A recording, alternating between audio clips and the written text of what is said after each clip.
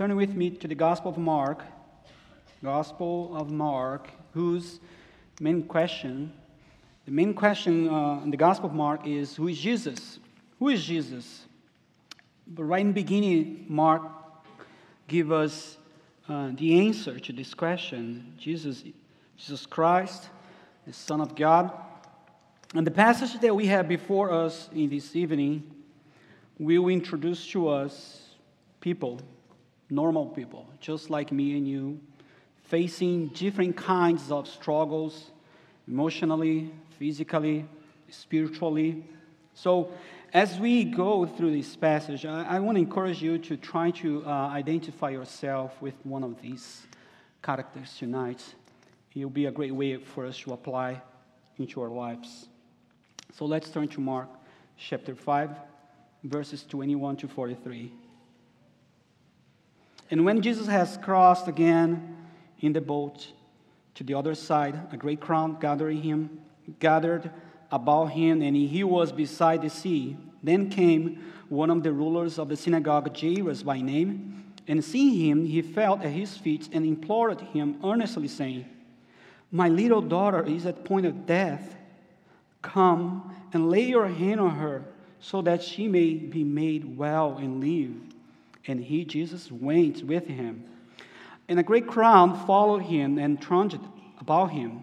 And there was a woman who had had a discharge of blood for 12 years, and who had suffered much, under many physicians, and had spent all that she had, and was no better, but rather grew worse.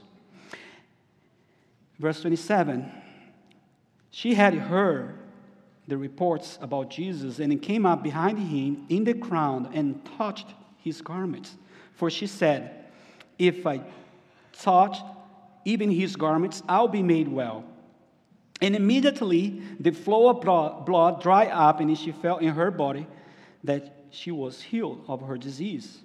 And Jesus, perceiving himself that power had gone out from him, immediately turned about in the crowd and said, "Who touched my garments?" And his disciples said to him, "You see the crowd pressing you around, and yet you say, 'Who touched me?'" And he looked around to see who had done it.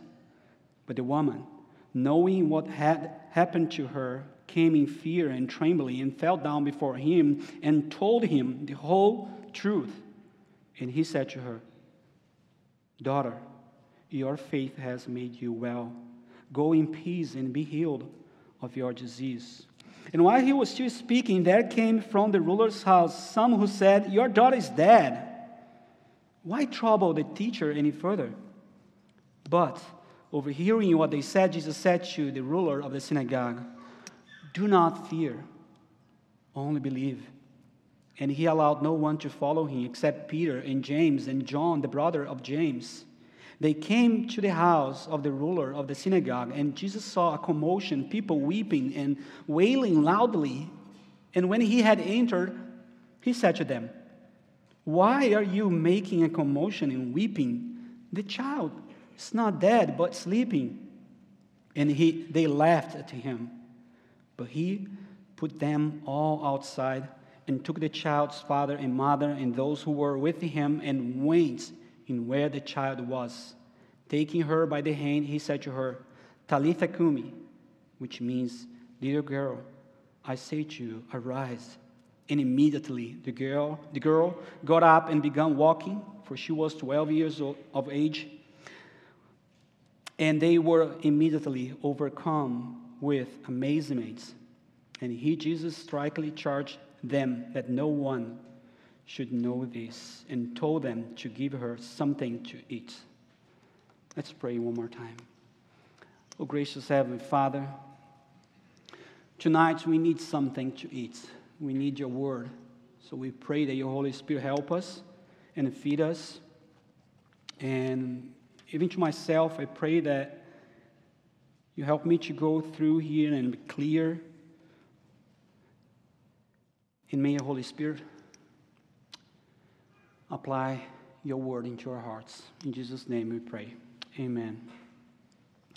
In 1924, a British expedition set apart two climbers to conquer the highest mountain on earth, which is the Everest.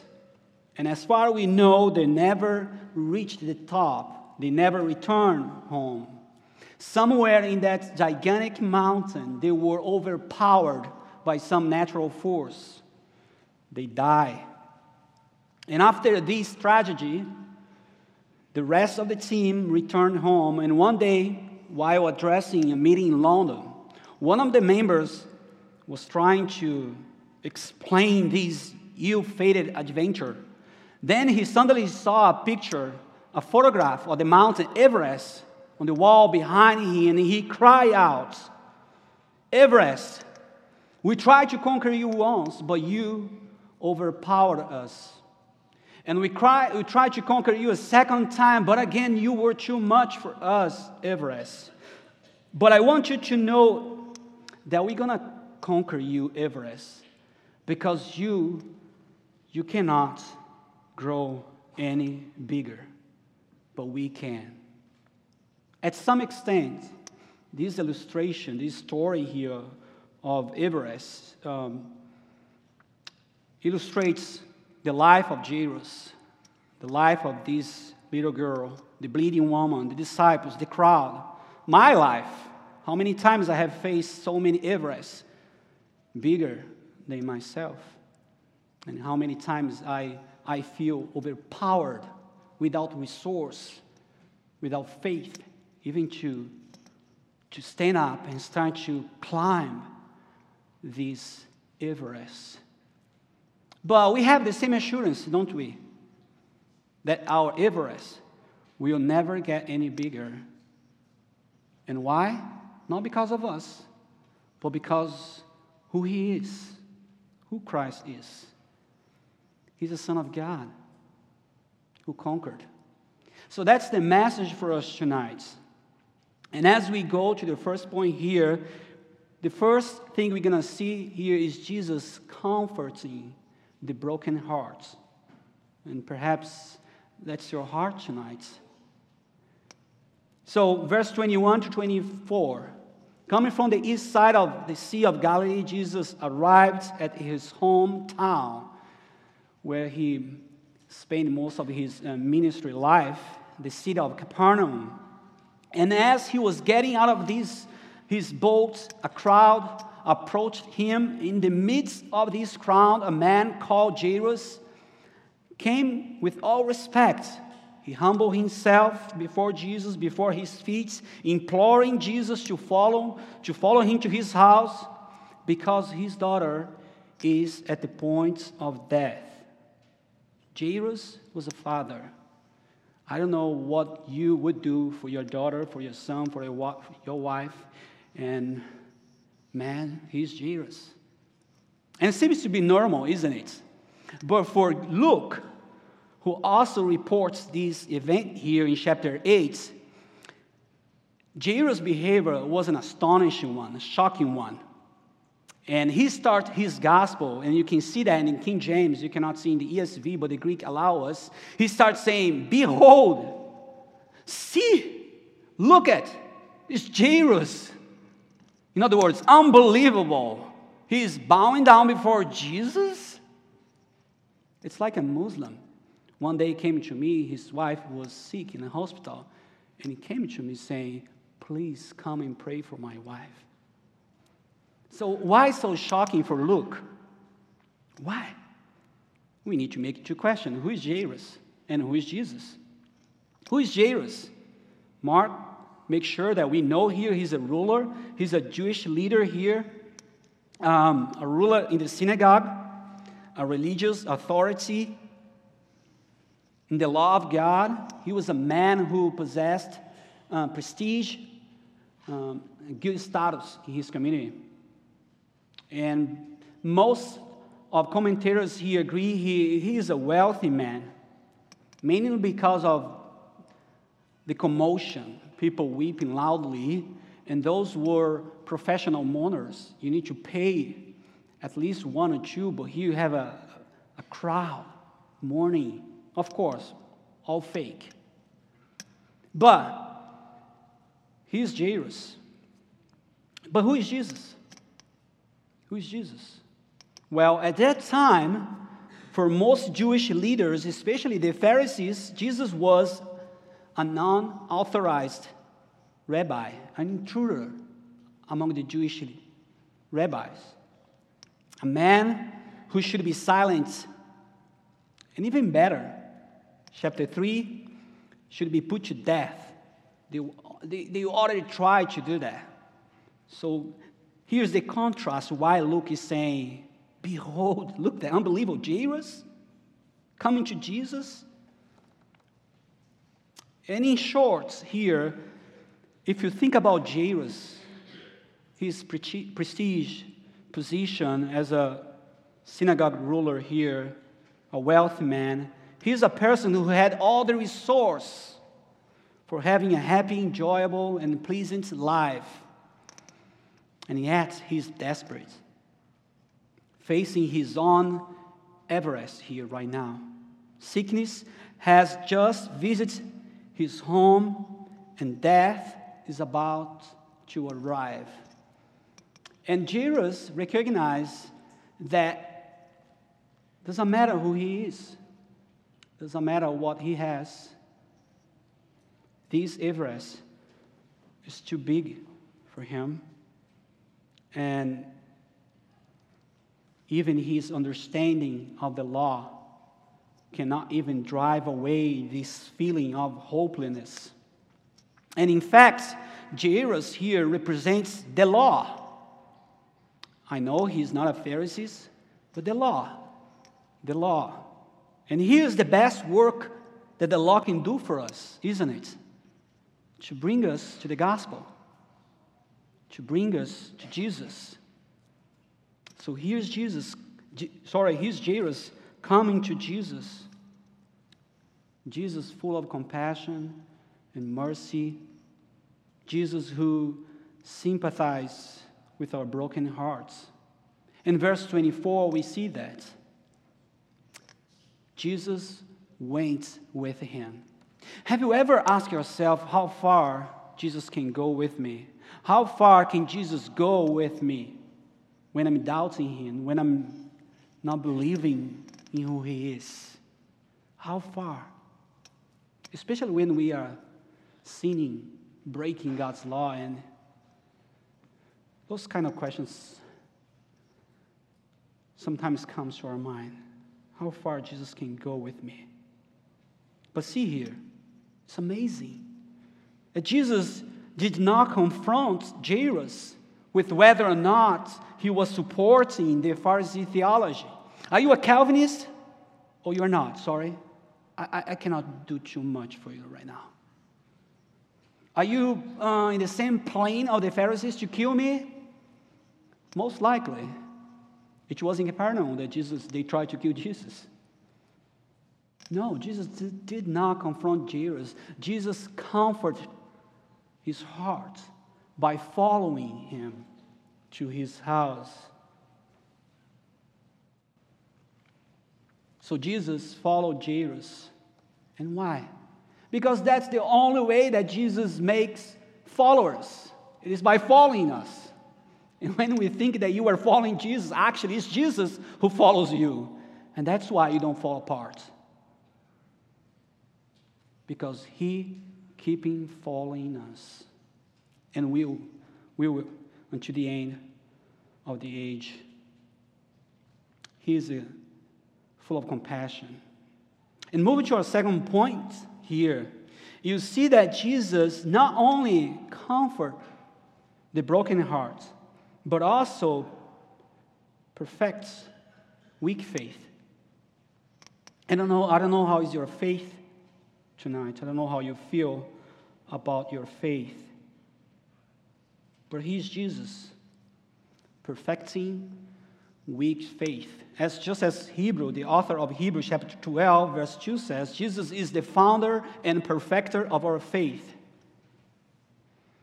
So verse 25 and 26 says, and there was a woman who had a discharge of blood for 12 years and had suffered much under many physicians and had spent all that she had and was no better, but rather grew worse.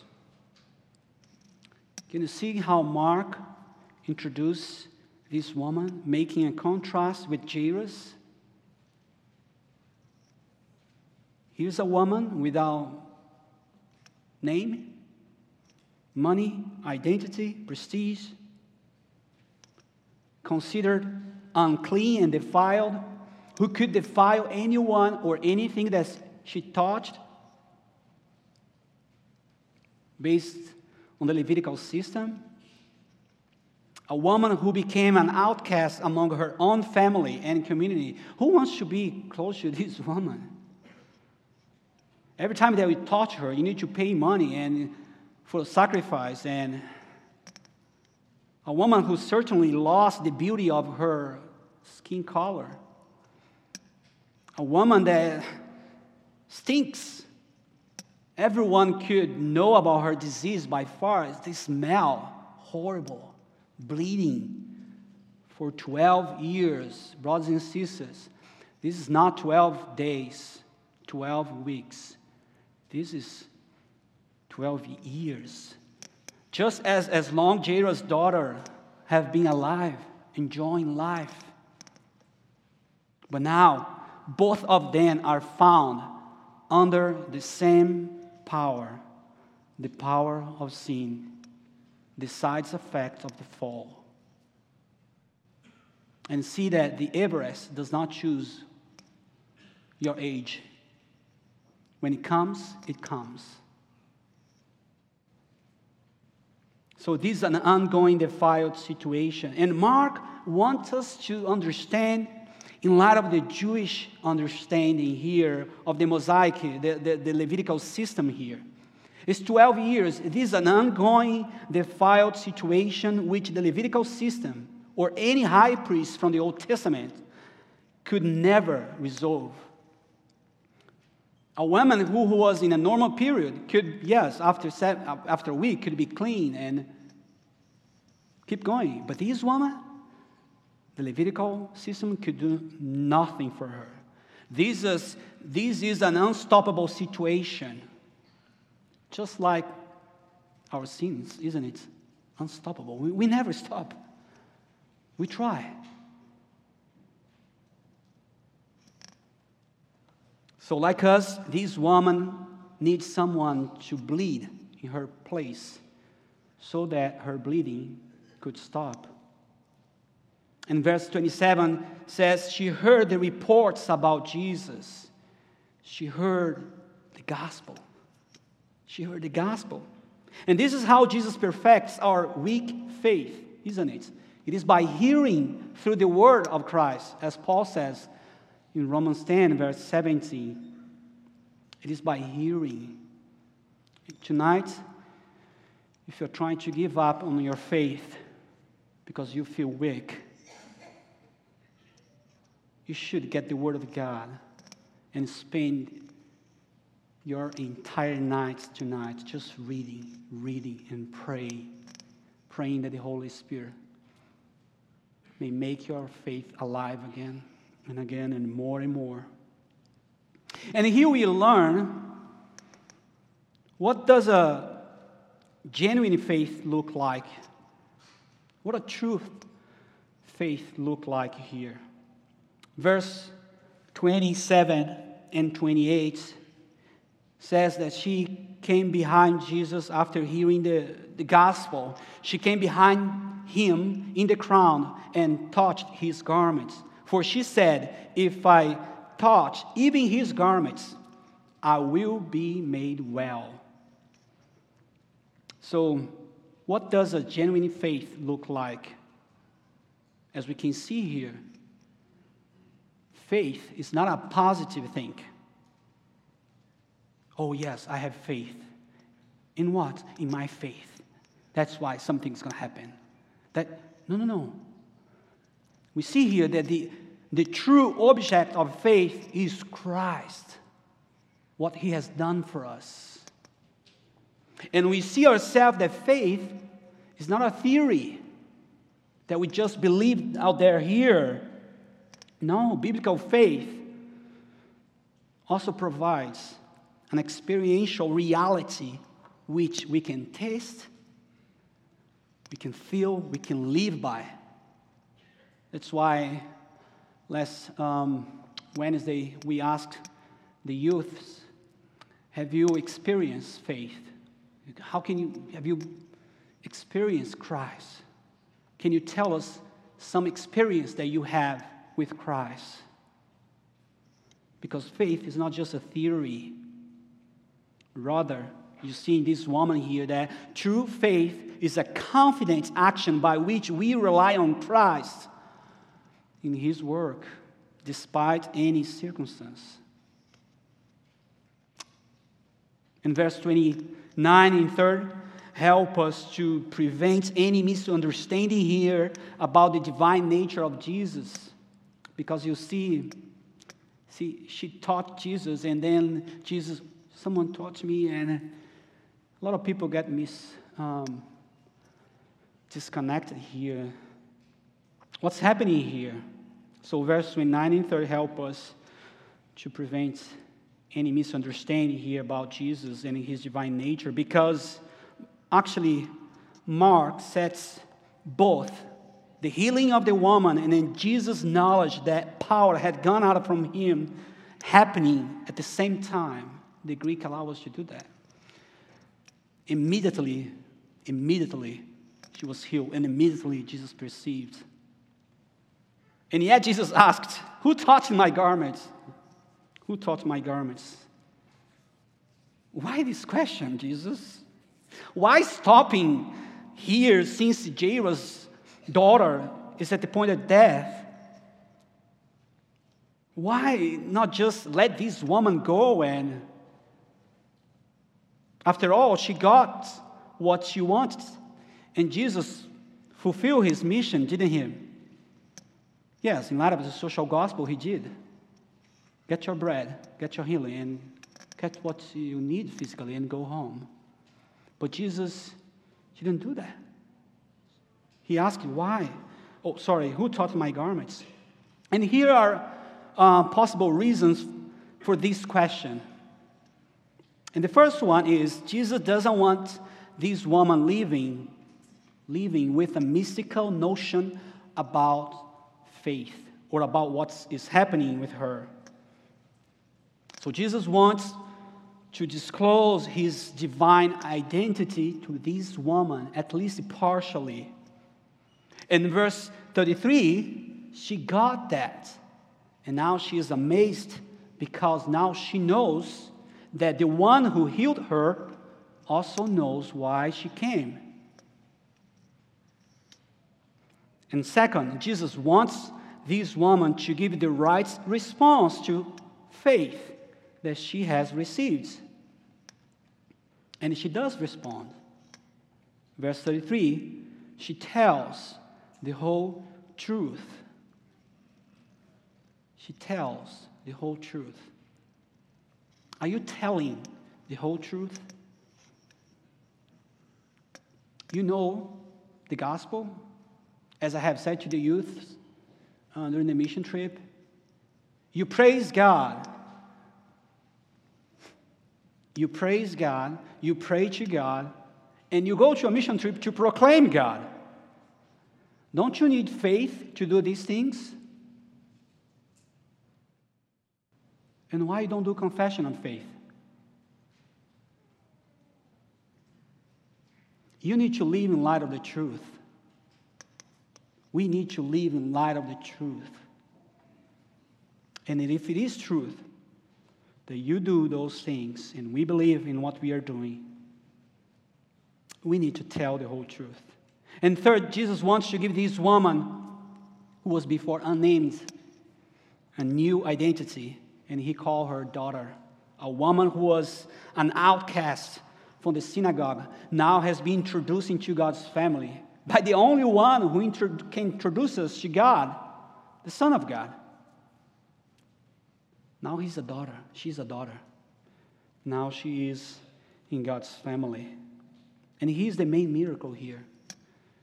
It's not to stop the bleeding, but to enter in God's family. That's the main miracle. And finally, the final reason here is Jairus. Can you imagine Jairus here waiting for this conversation? and his daughter dying. So Jairus here. Remember when he first approached Jesus? He was seeking a rabbi. But his Everest was too high and too powerful for any rabbi to conquer. So Jesus stopped here so that Jairus could testify through this woman that a man who he first met as a rabbi is in fact the Son of God. He's Christ, who can conquer death. So Jesus stopped here so that Jairus could receive the good news before the good news arrived. And the good news is that Jesus was not defiled by this unclean woman. Instead, Jesus cleans her and gives a new life to her. And that's the great exchange of the gospel. Right here, Jairus witnessed Jesus doing what any high priest was unable to do. Jesus take upon himself the curse of the law. And now Jairus is about to witness Jesus doing what any Davidic king was unable to do. That is, to conquer death. So Jairus is getting the gospel here through this woman. As we move to our final point here, conquering death, let me read verse 35 and 36. While he was still speaking, there came from the ruler's house some who said, "Your daughter is dead. Why trouble the teacher any further?" But overhearing what they said, Jesus said to the ruler of the synagogue, "Do not fear, only believe." Now, if I were Jairus, what? Are you kidding me? Are you asking me to not fear death? If it was a headache, yeah, do not fear. But Jesus, it is death. Are you asking me to do that? No, I'm not asking, Jairus. I'm commanding you. Both verbs here is an imperative. And believe, only believe here, the Greek allows us to see that what Jesus is saying is, keep believing, Jairus. Just as you got in the first time believing. So these two imperatives here are very closely tied to Mark's main question, who is Jesus? Because only Jesus can speak with this divine language. Only Jesus can speak in that way. And here we speaking with this language of omnipotence. Verse 39, and when he had entered, he said to them, "Why are you making commotion and weeping? The child's not dead, but sleeping." Not dead? Of course she's dead. Of course she is. Yes, she is. Just as Lazarus was for 4 days, already stinking. And Jesus said the same. He's just sleeping. What a hope we have in Christ, isn't it? When it comes to the ends of our lives, death does not have the final words for us. Jesus does. Only Jesus. Verse 40 says that the people laughed at Jesus. In other words, they did not believe in his words. They are rejecting Jesus' prophetic role here. So Jesus put them all outside. What a great picture of the final judgment for those who do not believe in Jesus' word, in Jesus' work at the cross. They will not experience the power of resurrection. They'll be all put outside. It's just a preview here. Verse 40, the drama gets at its climax of Jairus' faith, having his daughter's body laying before him. Not just her body, death itself. Death personifying its power, showing how us, mankind, is so subject to it, to the power of sin. And the law, should we go inside? It's an unclean place. What a test for Jairus' faith in Christ. as the Son of God. But not just for Jairus, but for the disciples as well here. It has been a long trip. They started this trip in chapter 4, verse 39. They saw Jesus exercising power over natural force and over spiritual powers. And now through this woman, over the curse of the law. And now death standing before them, testing their faith as well. What we do? Someone already said that a faith that cannot be tested cannot be trusted. So see your struggle as a way to test your faith. Verse 41, Jesus took the child's father and mother and those who were with him and went, I love this part, and went where the child was. Again, the question, how far can Jesus go with us? He can go into death. So Jesus is giving a picture here. As you can see, our Savior and Redeemer and the wage of sin facing each other. It's just a picture of the cross, isn't it?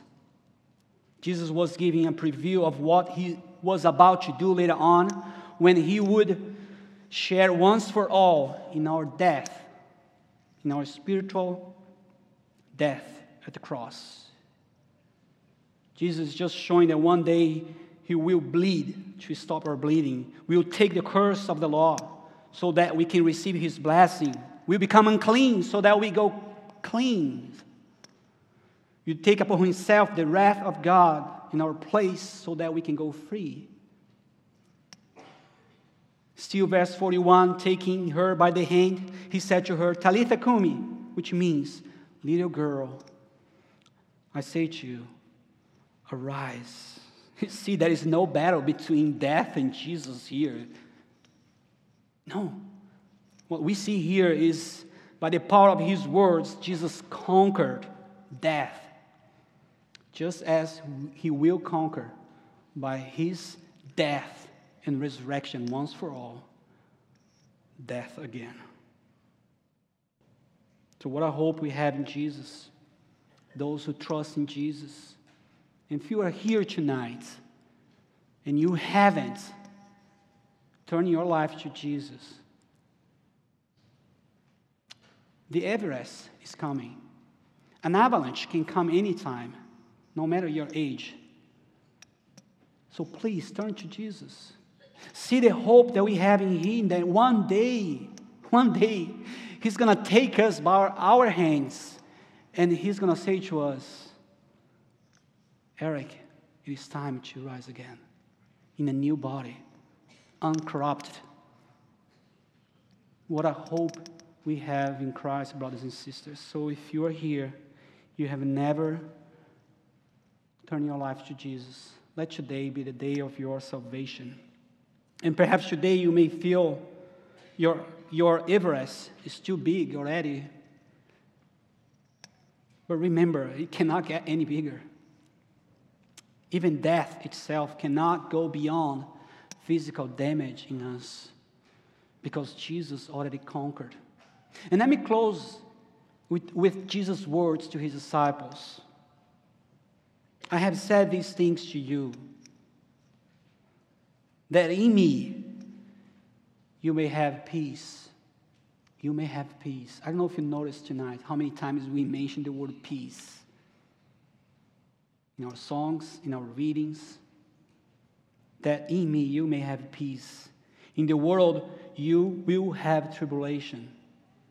But take heart, I have overcome the world, which means you will also overcome your Everest. Let's pray. Oh, gracious Heavenly Father, thank you for climbing these Everest for us, for conquering death in our behalf. And for those who are disencouraged tonight, oh Lord, perhaps facing emotional, physical, spiritual struggles, remind them that you have overcome all in our behalf. May your Holy Spirit, O Lord, apply this truth of the gospel in our hearts. In Jesus' name we pray. Amen.